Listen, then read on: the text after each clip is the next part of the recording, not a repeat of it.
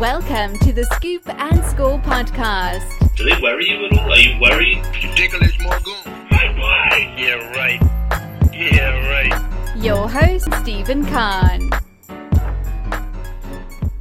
What's happening, everybody? Welcome to week 16 of the college football season.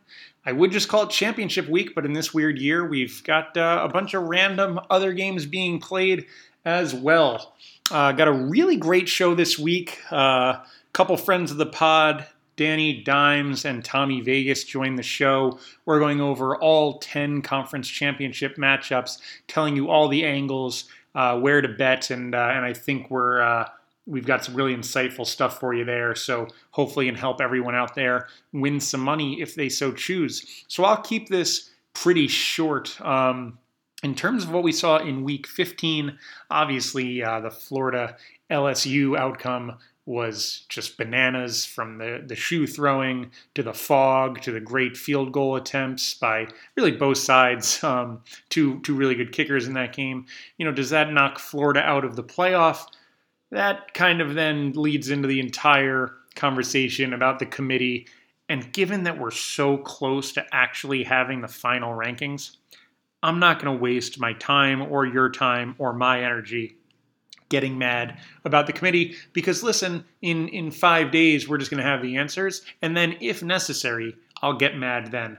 But there's no sense in getting mad now, despite the fact that they continue to do things that just don't make any sense. And then the people talking about the committee say things that don't make any sense. Let me just put one thing to rest really quickly. And this is going to sound weird coming from me, because I've been anti-Ohio State this entire year. But the thought that Ohio State was all of a sudden going to drop in the rankings. I heard Kirk Herbstreit today say, well, if Ohio State was going to fall, it would have happened last week or this week. And you know, now we can pretty much say it's not going to happen. Why on earth would Ohio State have fallen in the rankings last week or this week? I understand the thought that Kirk Herbstreit has is because they're not playing games, but they were made number 3 in the rankings after going 1-0. So if they were number 3 based on playing 1 game, why would they fall based on playing 5 games or what they'll end up playing 6 games? It's ridiculous that they're up that high, but the committee made it very clear by making them number 3 at 1-0 that they were going to be in this for the long haul, and it doesn't matter how many games you play. So that's my only thought there. In terms of who actually has a chance at this playoff, you know, if crazy upsets happen, who knows? There could be more teams than we think. But, you know, if everything holds this week with Alabama, Clemson, and Ohio State all winning, I feel pretty comfortable saying that we're going to have a playoff of Alabama, Clemson, Notre Dame, and Ohio State. And at that point, really just seeding will be the only thing. And then, you know, we'll get a little bit of, does the committee intentionally avoid a rematch? Because, you know, assuming that Notre Dame stays within 20 points of Clemson, I would have to think that the rankings would be Alabama 1, Clemson 2, Notre Dame 3, and Ohio State 4. But that being said, that would, you know, lead to a third match between the two in the semifinal. And who knows, maybe the committee actively wants to avoid that and they drop Notre Dame at 4. So we'll get to all the games. Again, not much to talk about. I guess this will be my final, or actually no, I'll talk about DeVonta Smith for Heisman next week, but certainly a hill that I am very much on the top of. DeVonta Smith should be the Heisman Trophy winner, unless something very strange happens in this final week of the season. And lastly, folks, get some DeBraga meats. They're so delicious. You know, you'll hear a little bit about my escapades a little later in the show, but let's just say I think I ate some undercooked pork, and I feel stronger than ever. So imagine if I'd cooked it properly, how strong I would be. I would be so strong.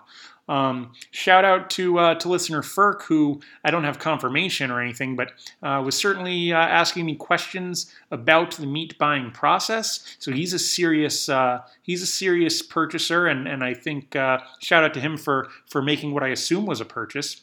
And also maybe this puts a little pressure on listener Garchi to step up to the plate as well. So DeBraga, DeBragga, Debraga.com. If you're in the greater New York area, go to local.debraga.com. You cut out the shipping costs. You get some lower price items, not as big selection, but still a really nice option. And then, if you want the full selection, just Debraga.com. And that's where you're going to use promo code SCOOP, SCOOP. You're going to get 15% off your first order. You're going to love it. And with that, I don't think I've left anything out. Let's move ahead to my conversation with Danny Dimes and Tommy Vegas. All right, and as promised, I am now very happy to be joined by two friends and the stars of last year's Championship Week preview podcast. I welcome back to the show Tommy Vegas and Danny Dimes. What's going on, guys? What's up, Steve? I think that was a nice introduction. Although I think you were the star after going, 9-1? 9-1. Thank you. And Tommy, what's up? How's it going? Good to be back. Hopefully we can add to your greatness this year. Well, you mentioned last year's 9-1, and if I remember correctly, I needed 7-3 or better to get into the black for the season. And unfortunately, I find myself in a similar predicament this year, where that we're picking 10 games today. I need to go 8-2 to get into the black this year. Now, if there are a couple pushes in there, 6-1 would do it. 7-2 would also do it. So I need to go somewhere between 6-1, 7-2, or 8-2, depending on the number of games being played. I hope I'm up for it. I'm not going to let you guys sway me after you tried, and fortunately it didn't succeed last year. But hopefully between the three of us, we can give some insights to the listeners out there. Before we get into the football, we're kind of at the halftime, if you will, of the show. Either of you want to give a quick try to an ad read? I'll leave that up to you. All right, if none of you want to. I mean, Tommy, you've sampled the delicious sausages. Anything that you like? I have sampled, but I don't know if that's in my skill set. All right, I'll just handle it. Stick to giving out winners. I'll handle it in the bit of a tenant situation here. I will be recording the first half of the podcast after this, so I'll go back in time, record it. I will note that I do think I undercooked some pork chops tonight, and we'll see how the next 24 hours goes. But to the football we go, this glorious madness. Let's start with the Conference USA Championship. 7 p.m. on Friday night. We've got UAB at Marshall. Both these teams have just played weird, disjointed schedules with long breaks in between games. Marshall just lost to Rice. I don't know. I can't keep track of the weeks. I think it was like a week and a half ago at this point.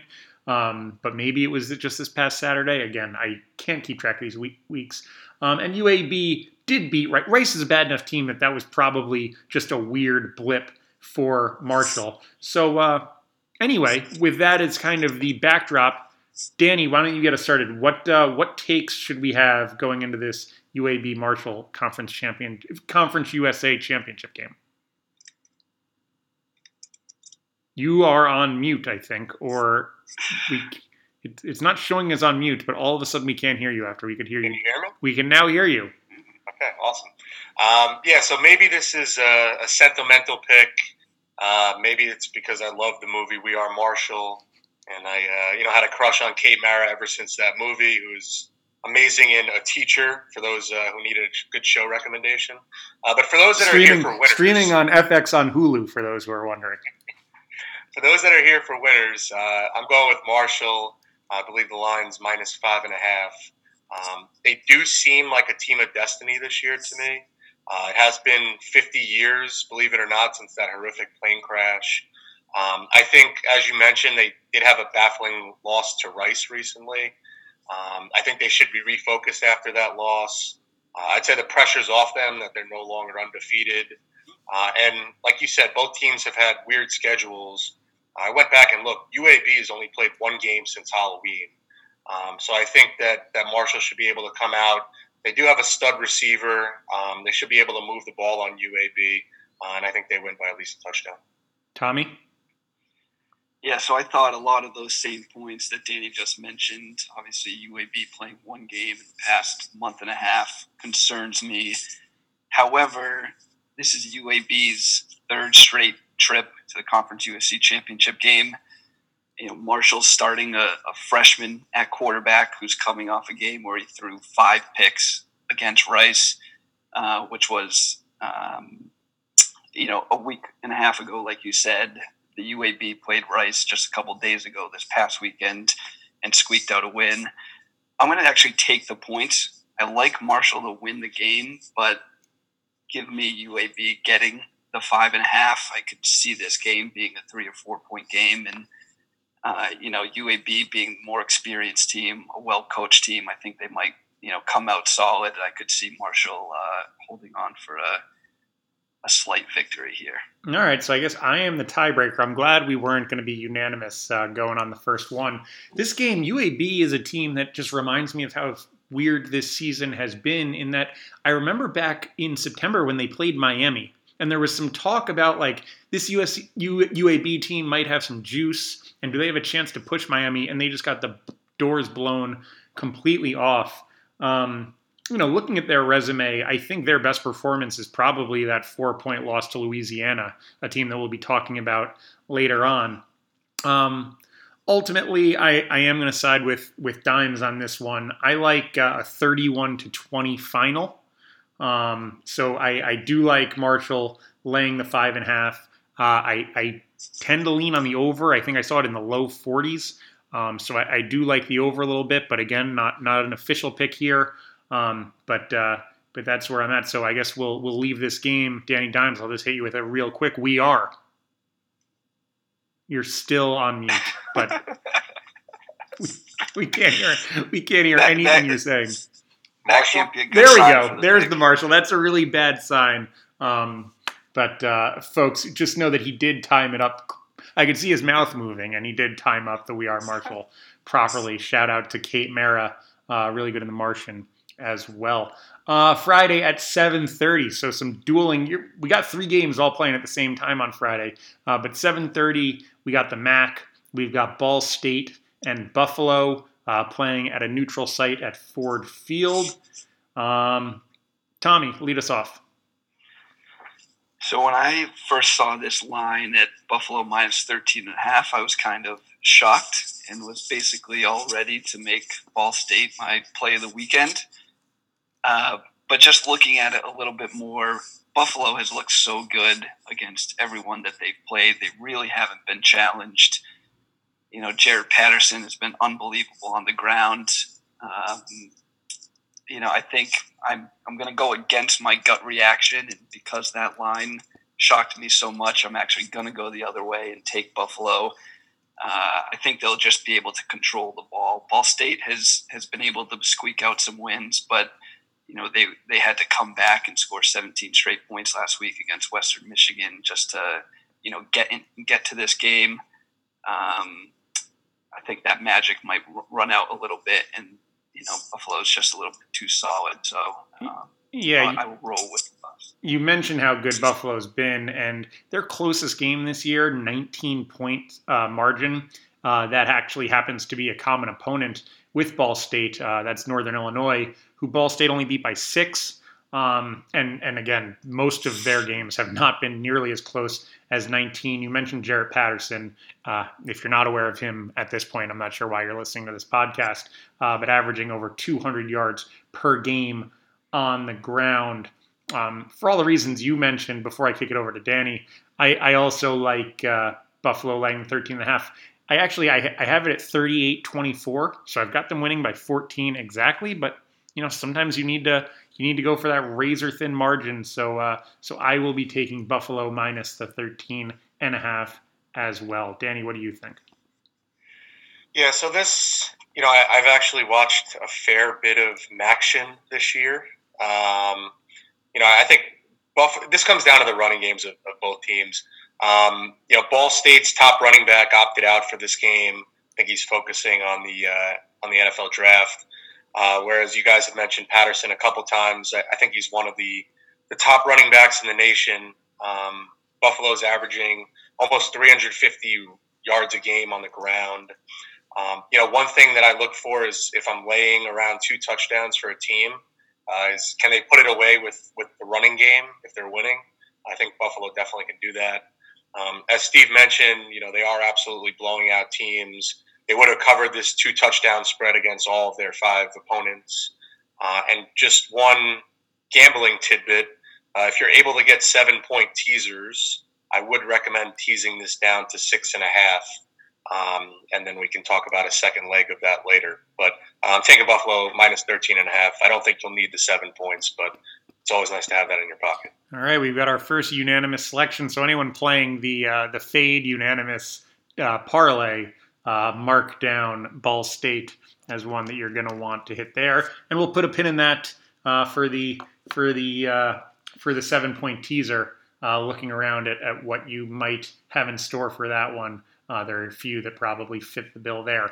And then the last game Friday night, 8 p.m., all times Eastern, I should note, the Pac-12 championship, all of a sudden between Oregon and USC being played at the Coliseum. I'll lead us off in this one. It's an interesting game in terms of the mindsets of each team. USC, thought they were playing Washington.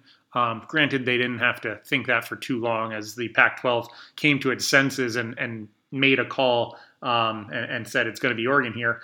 Oregon, who came into this season, even in the shortened season, with probably some playoff aspirations, dropped a couple games, including the rivalry game against Oregon State. So certainly nothing about this season has been positive for Oregon. And all of a sudden, they've got this opportunity to be named Pac-12 champs. I think it's just a huge boost for a team that's, didn't play last week. So now they've got this huge prize in front of them. They had the week off. USC has just been playing close game after close game, including last week's tight comeback against UCLA. Given that Arizona lost a game 70-7, not sure how you can feel good about a USC team that needed a last-second touchdown to beat that team. Granted, they also needed a last-second touchdown to beat the team that won 70-7. So maybe there's some balancing there. All of this is a very roundabout way of saying, I just don't think this USC team is good enough to go undefeated, even in a shortened season. I like Oregon to pull the slight upset 28-27, and therefore give me the 3 free points, because USC tends to play pretty close games, so even if USC wins, I could see this being a 1 or 2 point win. Give me the 3. I doubt I'm doing worse than pushing on that, and I think Oregon wins outright. Danny, what do you think? I know you have a very checkered history with betting on Oregon. So what do you think in this one? That's put very nicely, Steve. I'm not the biggest fan of Pac-12 football usually. I think this year is certainly a down year for the Pac-12. I don't think either of these teams are good. I'll be looking to bet against both of them, depending on their opponents in the bowl games. But for this game, I'll take Oregon and the 3 points as well. When I was kind of handicapping this game, I was looking at public betting percentages and where I think the public is going to be in this game, and I think that's going to be all over USC. I think USC is the higher profile team. They're 5-0, and they're only laying a field goal here against a Pac-12 team that has 2 losses that wouldn't even be here if not for Washington's COVID issues. So I would have thought that the line would be higher. That it's not. I think the Vegas odds makers want you to be on USC, and I want to be on the side of the odds makers. So I think you're seeing that with the early money show up. USC is getting over 95% of the money, and depending on where you look on where the line opened up, it opened between -3 and -4 for USC, and now it's sitting at -3. So I think the sharp guys are going to be on Oregon, and that's the side I want to be on. Tommy. Yeah, great minds think alike. I basically have one note for this game, and it's fishy. The line is fishy, which is kind of a classic telltale sign of you should take the team that you would expect to be getting more points or giving more points. Oregon, like you said, Steve, is not even supposed to be in this game. You have a 5-0 USC going against a 3-2 Oregon team. I think UCLA is better than Oregon, and USC just came off a pretty thrilling win against the UCLA team. That being said, I think this is a rivalry. Oregon will get up for it. They do have some talent that can match up with USC. There's no mismatch there. So I'll take the free 3 points as well. We'll make this the second unanimous selection. We could be looking at a 9-team parlay here to bait us. It would be a big time payday. All right, we now move to Saturday. We got 2 games at noon. Let's start with the Big Ten. Northwestern and Ohio State playing at a neutral site. Danny, what you got? All right, so I'm going to say this up front. I'm going to be very biased on this game. And I think back 2 years ago to this exact matchup in the championship. And I think that shout out to Andrew Bolka's wedding. I think that was my single biggest college football gambling win. I had many beverages throughout the day. It became apparent earlier in the day that Kyler Murray was going to steal the Heisman from Tua. So I was going to lose that minus 600 bet. I just bet Ohio State big. They were down early. I kept loading up on them live. They ended up with the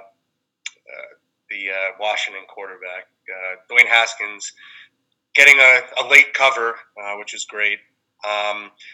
Just getting down to the X and O's of the game, another reason I like Ohio State besides the bias. I don't think Peyton Ramsey can expose the Ohio State secondary, which Indiana was clearly able to do.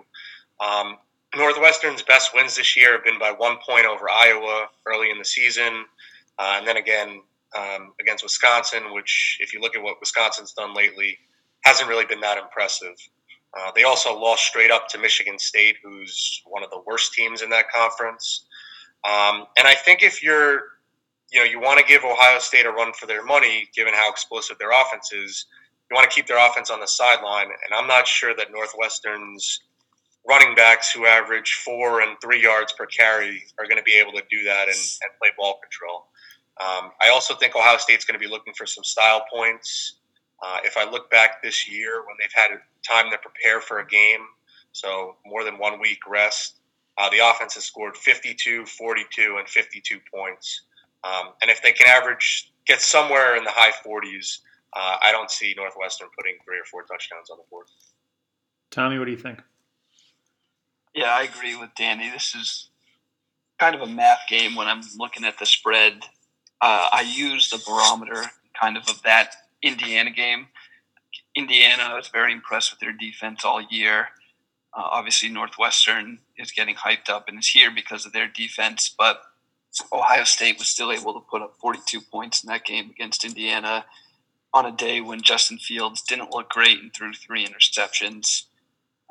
Northwestern has not been impressive, coming off a loss to Michigan State, followed by, a uninspiring effort against a pretty poor Illinois team. If they put up 28 against Illinois, good luck putting up any more than that against Ohio State. So, I think Ohio State, like Danny said, will be able to score in the high 40s, and that's going to allow them to cover the 20.5. Yeah, I mean, everything Danny said is exactly what I'm thinking. Ohio State, how often would they come into this game with something to prove? And they do in this one. And I think Northwestern, I've been saying all year that Ohio State's defense is somewhat vulnerable.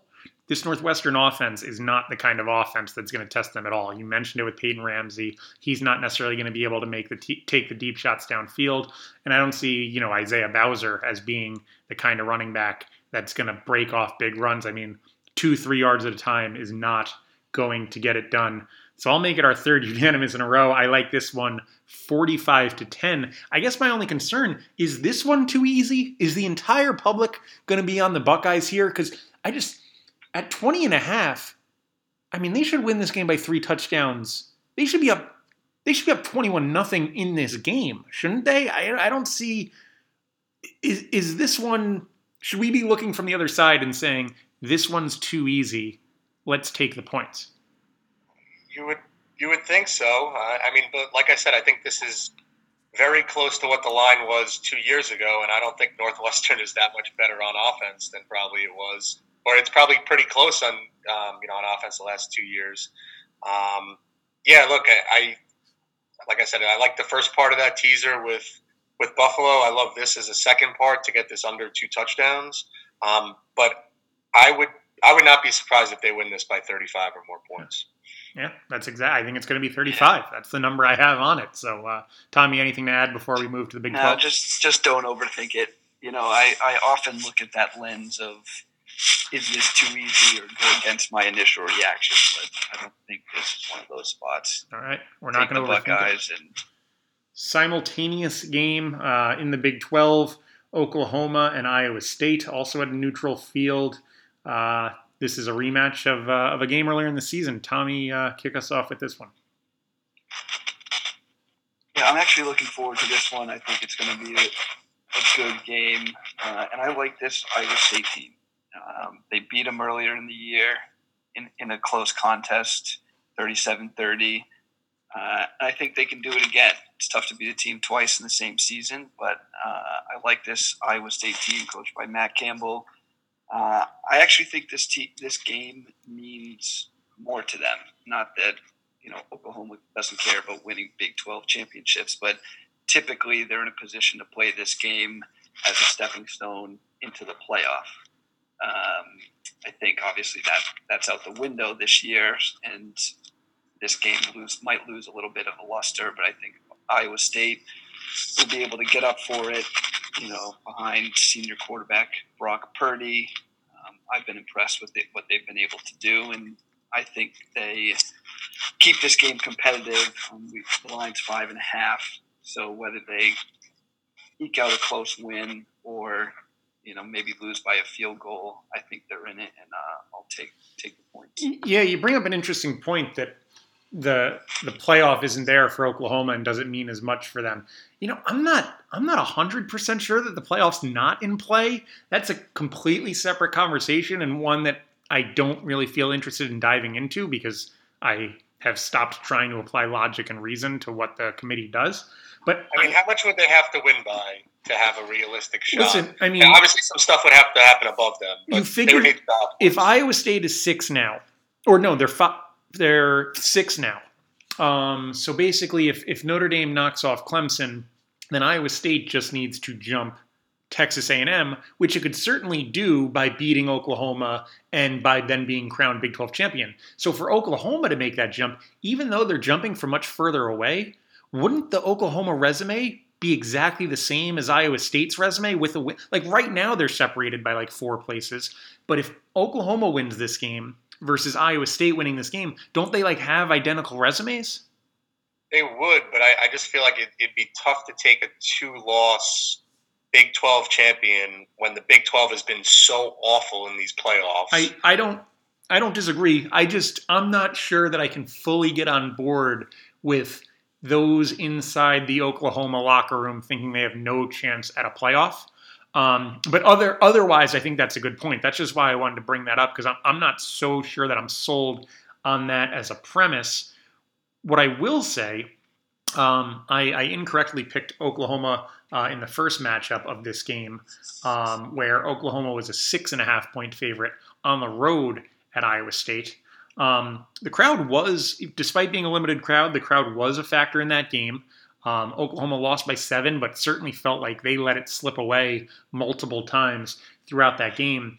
And most importantly, I think Oklahoma's improved since that game. In Spencer Rattler's first 3 games, he threw 4 interceptions. He's only thrown 3 interceptions in the 6 games since that Iowa State loss. So ultimately, I just kind of feel like I'm getting a free point and the game's being played at a neutral site instead of on the road. So I think Oklahoma's the better team. I like them to win this game by a touchdown. So I'm laying the 5.5 in this one. I'm saying 31-24 Sooners. Danny, you're going to be the tiebreaker in this one. Yeah, so as I go through these, the 10 matchups, I'd say this is the pick I struggled with the most, and I kind of flip-flopped on both sides. I could see kind of multiple scenarios playing out. Ultimately, I'm going to take the points, the 5.5 with Iowa State. It does scare me a little bit that the higher-rated team is getting points. That usually doesn't work out too well. If you look back at Oklahoma's Big 12 title game, resume over the last couple of years, they have won each of these games by at least a touchdown. Although last year's game against Baylor was very close, and I think Baylor was on their third-string quarterback at some point in that game, and it went to overtime. But I do think this is the worst Oklahoma team that Lincoln Riley's had at his time here. I really do think this is a field goal game either way. I trust the threesome that Iowa State has on offense of Purdy, Hall, and their tight end Kohler, who I think is one of the best tight ends in the country. I think they can move the chains and kind of keep Rattler off the field for periods of time. I'm a little more confident in the over. I think both teams can score, and I could see both teams getting to the high 20s, low 30s. But yeah, I'm gonna go with Iowa State. First meeting produced 67 points between these two. I think you probably see a similar number in this game. Good tip there, and you were just spitting hot fire. This was our first siren in the background in quite a while. I don't know how clearly that was coming through on the audio, but not getting as many of those at the new digs, but certainly an extended one there. I'm also just producing on the fly here. I just have a feeling Tommy's going to be coming in much quieter than myself and Danny throughout this entire show. So, Tommy, maybe just speak louder than you have been, because I am a little bit concerned. I know that we're already halfway through, so I'm a little bit afraid that people are going to be listening to this saying, yeah, we haven't been able to hear Tommy for the first 25 minutes. But anyway, just try to speak up. The AirPods, you might think you're fancy and you look cool. They're just not. They're not great for that clear audio. So anyway, with that, Danny's the tiebreaker. So the consensus pick is Iowa State. Just glad that we don't have another.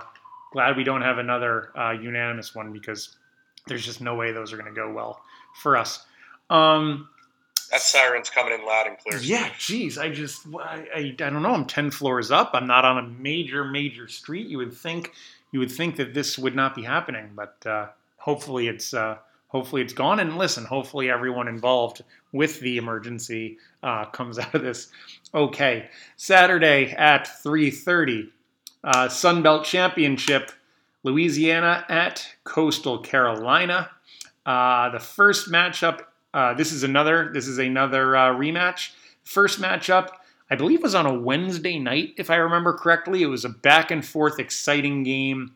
Coastal Carolina was the underdog in this one, won the game 30-27.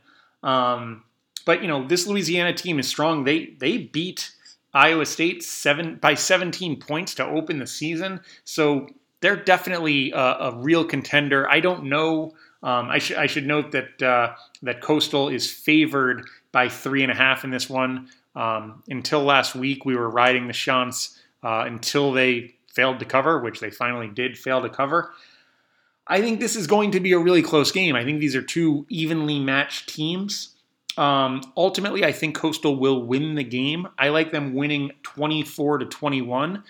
But I think the hook on that 3, I like Louisiana here, so I am riding with Louisiana plus 3.5, although I do think the Chants managed to get the outright win at home.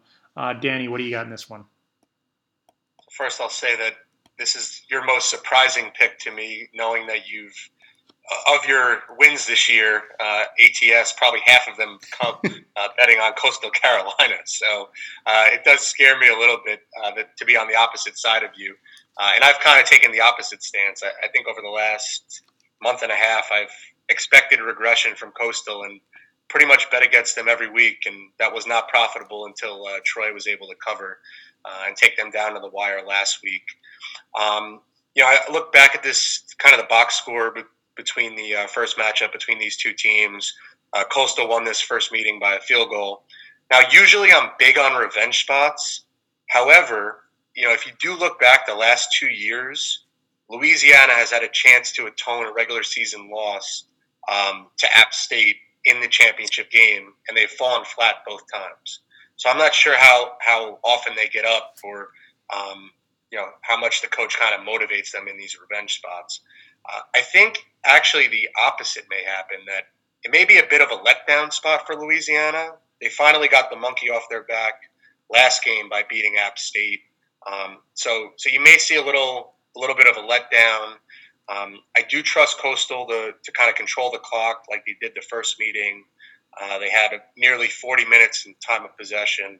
I think it'll be a close game, but ultimately I see Coastal covering the 3.5. Tommy? Yeah, I'll break the tie here and go with Danny Dimes on this one. I thought this was a very tough game. This was one that I went back and forth on. I'm impressed with Louisiana. They've been successful in the Sun Belt the last few years, have been to this spot. They also have a week off, and with Coastal having to play Troy last week, their coach was complaining a bit about that, which I feel like you probably should just keep your mouth shut and play the games. But that aside, I do think that the Coastal team has been very impressive this year, and they're going to come ready to kind of finish this mission and get the league championship. So I like them to win, and I think the 3.5 is small enough that they'll be able to cover it late. The bet, actually, I'll just mention that I prefer in this game is I like the over. I do think there will be points scored. It's two teams with great quarterbacks who can manufacture drives. It sits at 55 right now. I could see both teams, hitting 27-30 pretty easily. So that's my preferred bet in this game. And, in these rematches, so much of it just comes down to adjustments from game 1 to game 2. I just want to give you credit for making a nice audio adjustment there, coming in a little bit louder than you had been previously. So good job with that one. Speaking of rematches and games where adjustments may or may not be necessary, ACC Championship, Clemson, Notre Dame, Part 2 in Charlotte. We were all together for the first one. It was one of the more special memories. One of the more special memories of my life. Danny, why don't you get us started with this one? What's your take? Clemson is favored by 10.5 in the rematch. What do you think? Yeah, that was an epic night out, boys. Hopefully we can repeat that. You mentioned, obviously, everyone that's listening to this podcast knows this is a huge revenge game. Was that the first regular season loss that Clemson had in 30-something games? It was. Yeah. Ultimate motivation here, Clemson wins. They're in the playoff. They lose. They don't really have any debate to get in. I think that Notre Dame is going to keep this competitive enough where I don't think Notre Dame needs a win to get in the playoff. They just need to avoid getting blown out. One thing I'm curious when you guys give your take is your thoughts on the Notre Dame defensive coordinator leaving. I know he'll obviously play out the season, but how does that impact his defense, knowing that their coach is leaving after this year? If you look at Clemson's last 2 games since they got Lawrence back, they're averaging 50 points a game. Now, obviously, Pitt and Virginia Tech's defense are not up to the standards that Notre Dame is, but Pitt has a pretty good front four. Virginia Tech's defense is not as great. They're not going to put up those types of numbers against Notre Dame's defense, but I do think that they can get into the high 30s and cover the 10.5. Another case for betting Clemson is the reverse line movement that we've seen in this game. Notre Dame's getting 75% of the money. The line opened at 7.5 for Clemson and is up to 10.5. So that tells me that the sharp guys are on Clemson, which is driving this point spread higher. So sorry, what was the ultimate pick? Clemson minus 10.5. And just as an aside, while I was giving my take, I did have a nickel on the Clemson basketball under 128, and they lost 66-60. So that is a winner. Awesome. Thank you. Did this just go final? It literally went final 10 seconds ago. Congratulations. This is very, very exciting. That's a great start to the night. There you go. I had Virginia Tech minus 1.5, so I think that's a double winner. All right, double for winner. the team here. Let's keep it rolling. And I haven't gotten sick from the undercooked pork chops yet. So that's a three-team parlay right there. Tommy, what do you think? Someone a little bit closer to this maybe than Danny Dimes. Do you have more faith in the Irish? Yeah, it's always a tough one, capping Notre Dame games and betting with my head versus my heart. I think the 10.5 is the right number. When you think back to when they played a few weeks ago, the number was about 6.5. It was in South Bend. No Trevor Lawrence. You had a couple of points for home field advantage, even with reduced fans. A couple of points for Lawrence, and getting to that 10.5 is about right to me. Like Danny said, I think Clemson's going to come out and fire. I think Notre Dame can keep it competitive, but I'm not sure that they can get 2 outright wins or even keep it close enough to get in the number. So if I had to make a pick, I'm going to take Clemson and lay the 10.5. But I really like the under in this game. Given the high-scoring game that they played the last time, double overtime, several explosive plays. I mean, Notre Dame scored a touchdown on their first play with a 65-yard run from Williams. I think those are going to be limited. The defensive scheme, I think, definitely changes with Lawrence under center versus DJ. So I really like the under. And something else that crossed my mind, whether this is, scientific or mathematic or not, but Dabo has been very outspoken in the press that he believes Notre Dame and Clemson both deserve to kind of be in the top 4 as 2 of the 4 best teams. I don't think he's going to be in a position to, run it up or really keep the gas on late. So, in a 2-score game that's late, I like the number to stay under the 61. Yeah, I like that under a little bit as well, sitting right around 60 right now. Anecdotally, it just seems rematches are often lower scoring than the original. I'm sitting here with 2 of you both taking Clemson. I think a lot of you have hit on the key points about what's different from one matchup to the other. Obviously, Trevor Lawrence is a big difference. And despite the fact that DJ Uiagalelei, and I noticed neither of you even tried to say it, so you're both wimps. I was not giving that a chance. Despite the fact that leave it to the professional. Despite the fact that he set the passing record against Notre Dame in the first matchup, there were several third down, third 7, third and 9 type plays where Clemson failed to convert, probably in a situation where Lawrence either makes the accurate throw or maybe even, changes the protections or checks into a play that's going to get them to play. I do think that makes a big difference. And then just some of the injury changes. Obviously, defensive tackle Tyler Davis was out for Clemson. Linebacker James Skalski was out. A couple other guys out. It's not just so much that they're going to be back, but the combination of Davis and Skalski being back when Notre Dame has lost their starting center in Jarrett Patterson, 2 separate Jarrett Patterson mentions of 2 different guys on this podcast. What a parlay that would be. But Notre Dame starting center, a Remington Award candidate, is out for this game. And the replacement is it's going to be one of 2 guys, each of who have made 1 career start at center, one of whom is coming off a high ankle sprain. I actually think it's going to be Josh Lugg, whose best position is tackle, second best position is guard, and will probably be starting at center in this game. So when you go head-to-head with adding Davis back to the defensive front for Clemson, and replacing Jared Patterson at center for Notre Dame, I definitely think that is a concern, especially when the key to Notre Dame winning the first matchup was the offensive line. You're now taking away the biggest part of that original advantage, and I do think it's going to be harder for Notre Dame to duplicate its performance from the first game. Danny, you mentioned Clark Lea, the defensive coordinator, getting the Vanderbilt job. There are a few guys that I would trust more than Lee to handle his business. But at the same time, it's impossible to say that there's no impact at all.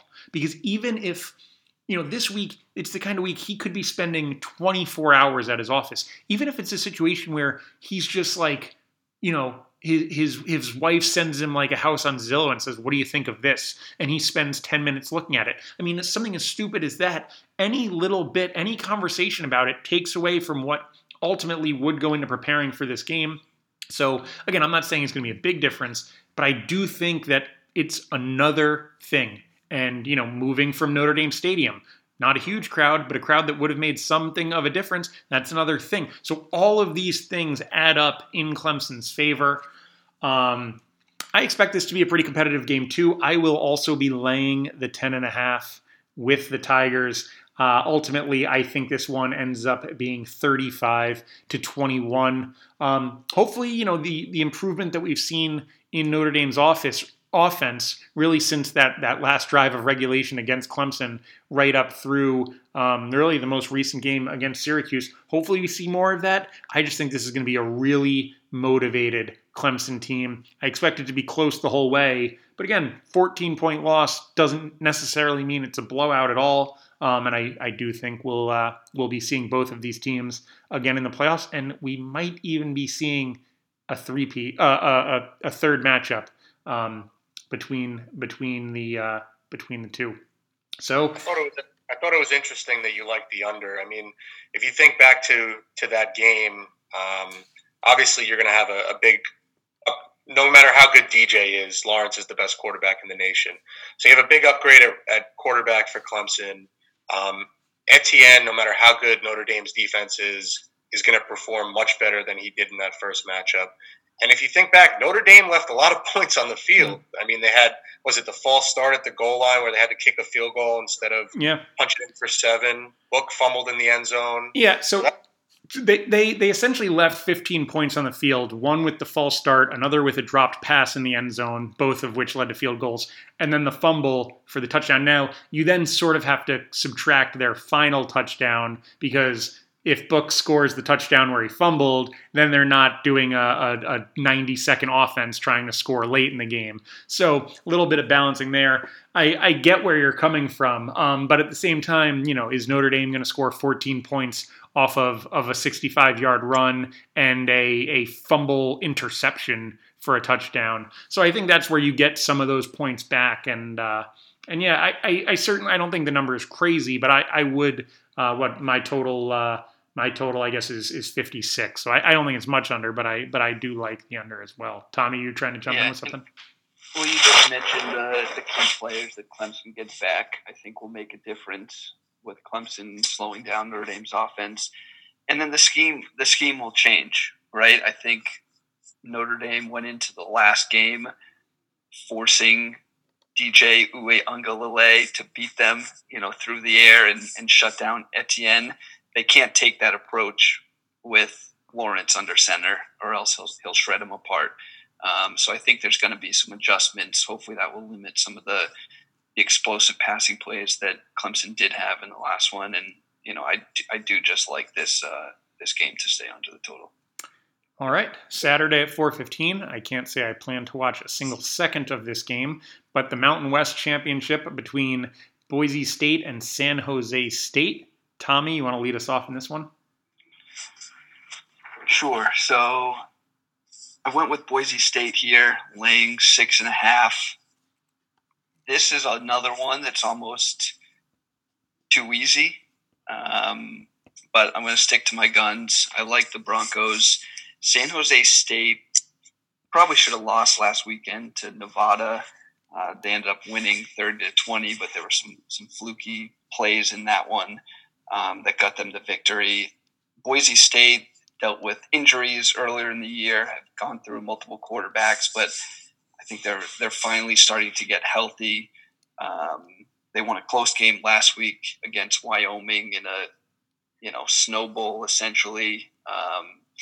I think they'll be able to come out here and put some points on the board and ultimately cover the 6.5.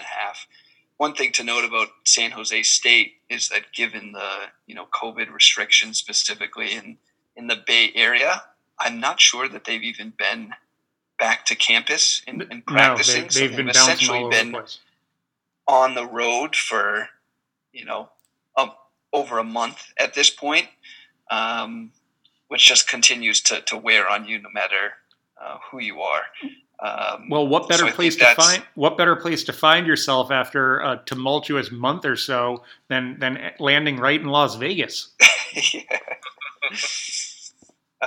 So I think that adds up. I also think, whether it's a distraction or not, like you were talking about with Lee, their coach has been, talked about in connection with the Arizona job potentially. So whether his mind is elsewhere and he's kind of splitting focus, give me Boise State, who's kind of the class of the Mountain West, now that they're finally healthy, and give me them to win this game. And if you're looking for another teaser leg, taking this from 6.5, even if it's a 6-point teaser down to a half, I really like. 3 quick things, and then I'll clear the floor for Danny. First, I just want to go back to something from the Notre Dame-Clemson game that I forgot to say. Probably forgot to say it because I happened to just hear Reese Davis mention it about 25 minutes ago, and I have not done any background on this fact, but an interesting fact in Clemson's favor. This is apparently the 4th ever rematch among AP top 5 teams where they've been top 5 at the time of both games being played. And in the previous 3, the loser from the first game went on to win the second game by a wide margin in all 3. So just a quick note there. Note number 2, Nevada is pronounced in Nevada, not Nevada. There are some Nevada people out there that they care about how their state is pronounced. So I'm just here to set the record straight there. And thirdly, on this game, you probably both, Tommy certainly said more intelligent things than I will say, and I assume Danny will as well. So I'll just clear the floor. This seemed like a really tough one for me to pick. Ultimately, I'm rolling with San Jose State. I actually think they win the game outright, 28-27. So give me, I'll take the 6.5 points to play with, and I will take San Jose State. Great, thanks, Steve. Just one of my kind of gambling rules I don't always stick to, but I feel like it always comes back to bite me when I don't. When Vegas sets a line at 6.5, I don't trust the favorite. For some reason, why don't they just make it 7? They know the public is going to be all over Boise's a much more well-known team with the blue turf and everything. This line opened at 9. You have the more popular team dropping 2.5 points down to 6.5.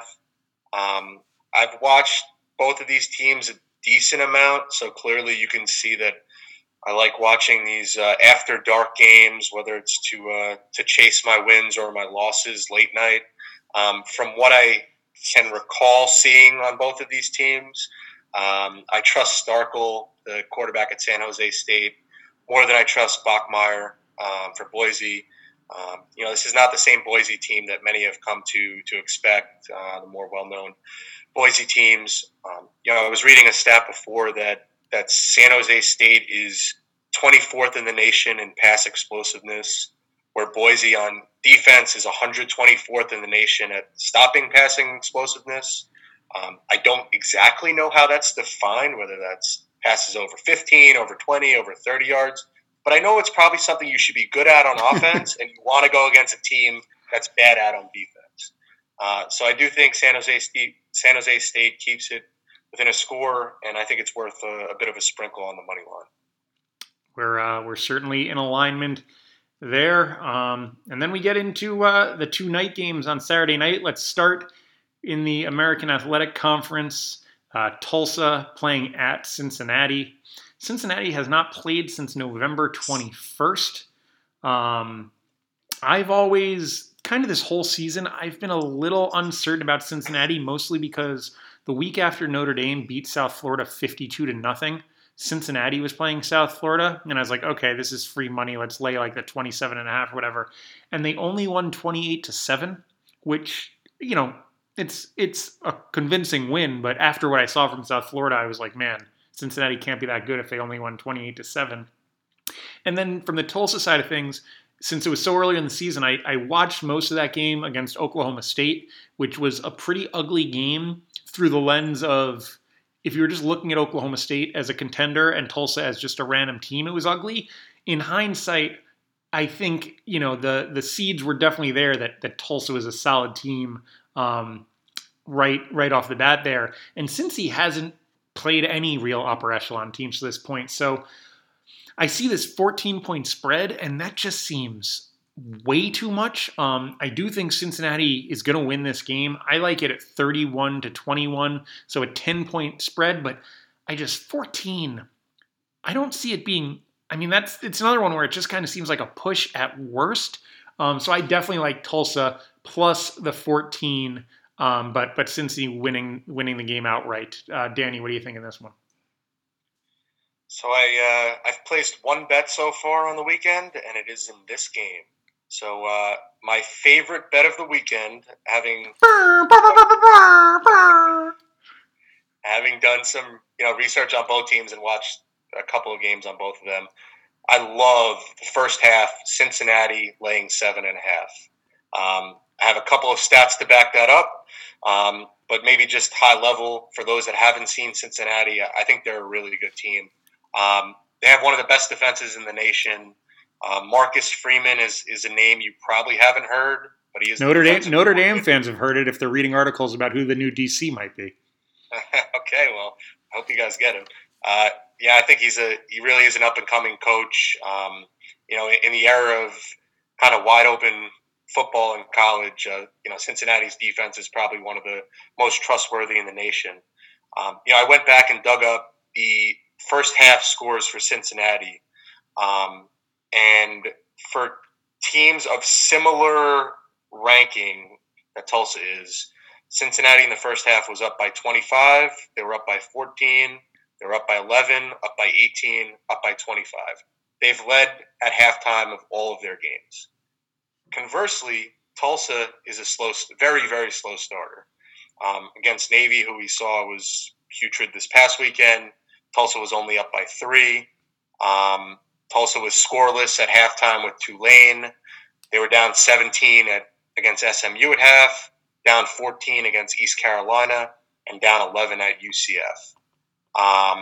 They are notorious for coming back in the second half, which scares me a little bit on the Cincinnati side. I'm still going to take Cincinnati with the 14 because I think they're going to build up enough of a first half lead where I think their defense will carry them in the second half. And I think Cincy honestly feels a bit disrespected in the rankings. Ritter's really improved this year.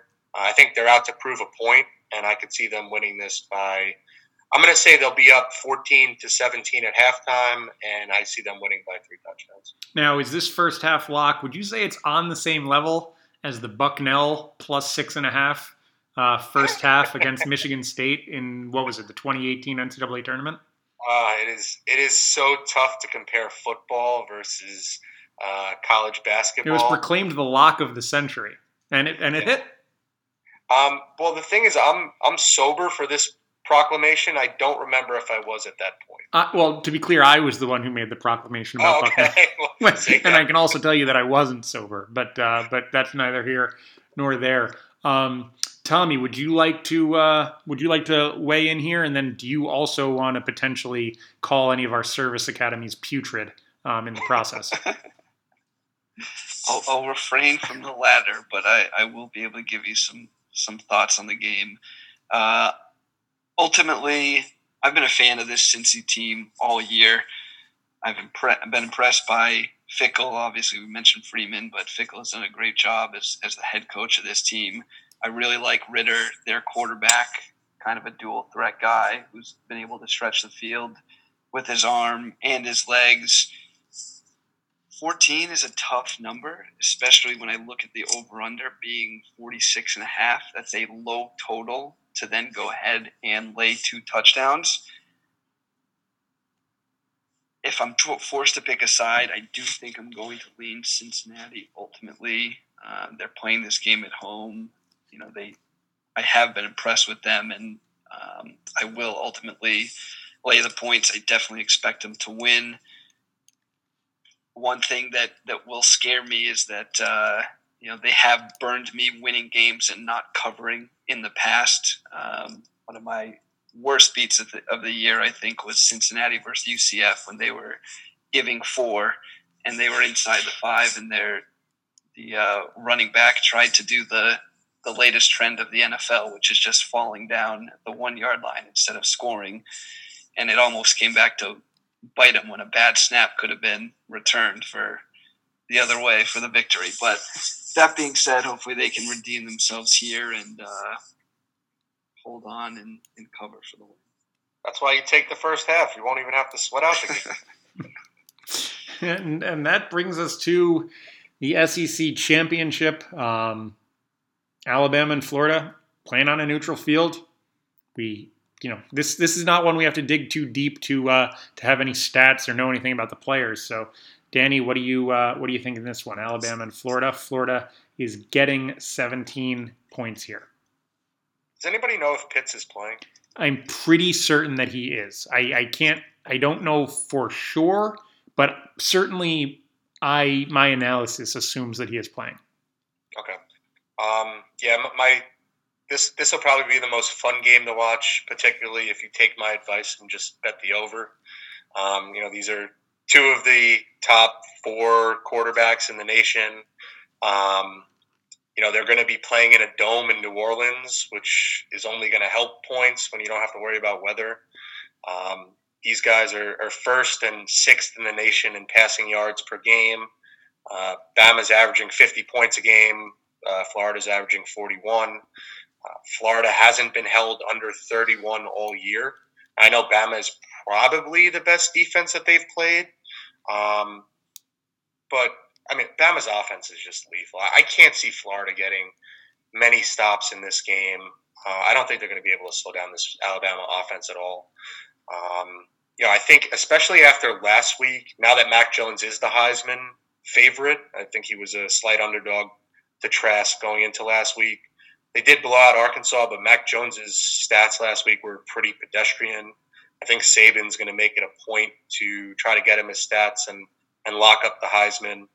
I really think that the cover part is going to be pretty close. Like I said, I love the over. I'm going to take Florida plus the 17, just thinking late in the game, maybe they're down 14, maybe they're down 21. But if they're down 21, you have a first-round quarterback against a prevent defense, with a chance for a backdoor cover. And then this is also Florida's Super Bowl. They're not going anywhere or to any meaningful, playoff bowl. So I think that they'll take this game seriously, especially after coming off a brutal loss to LSU last week. Tommy, what do you think? Yeah, I'm ultimately going to be on the same side as Danny with Florida getting 17.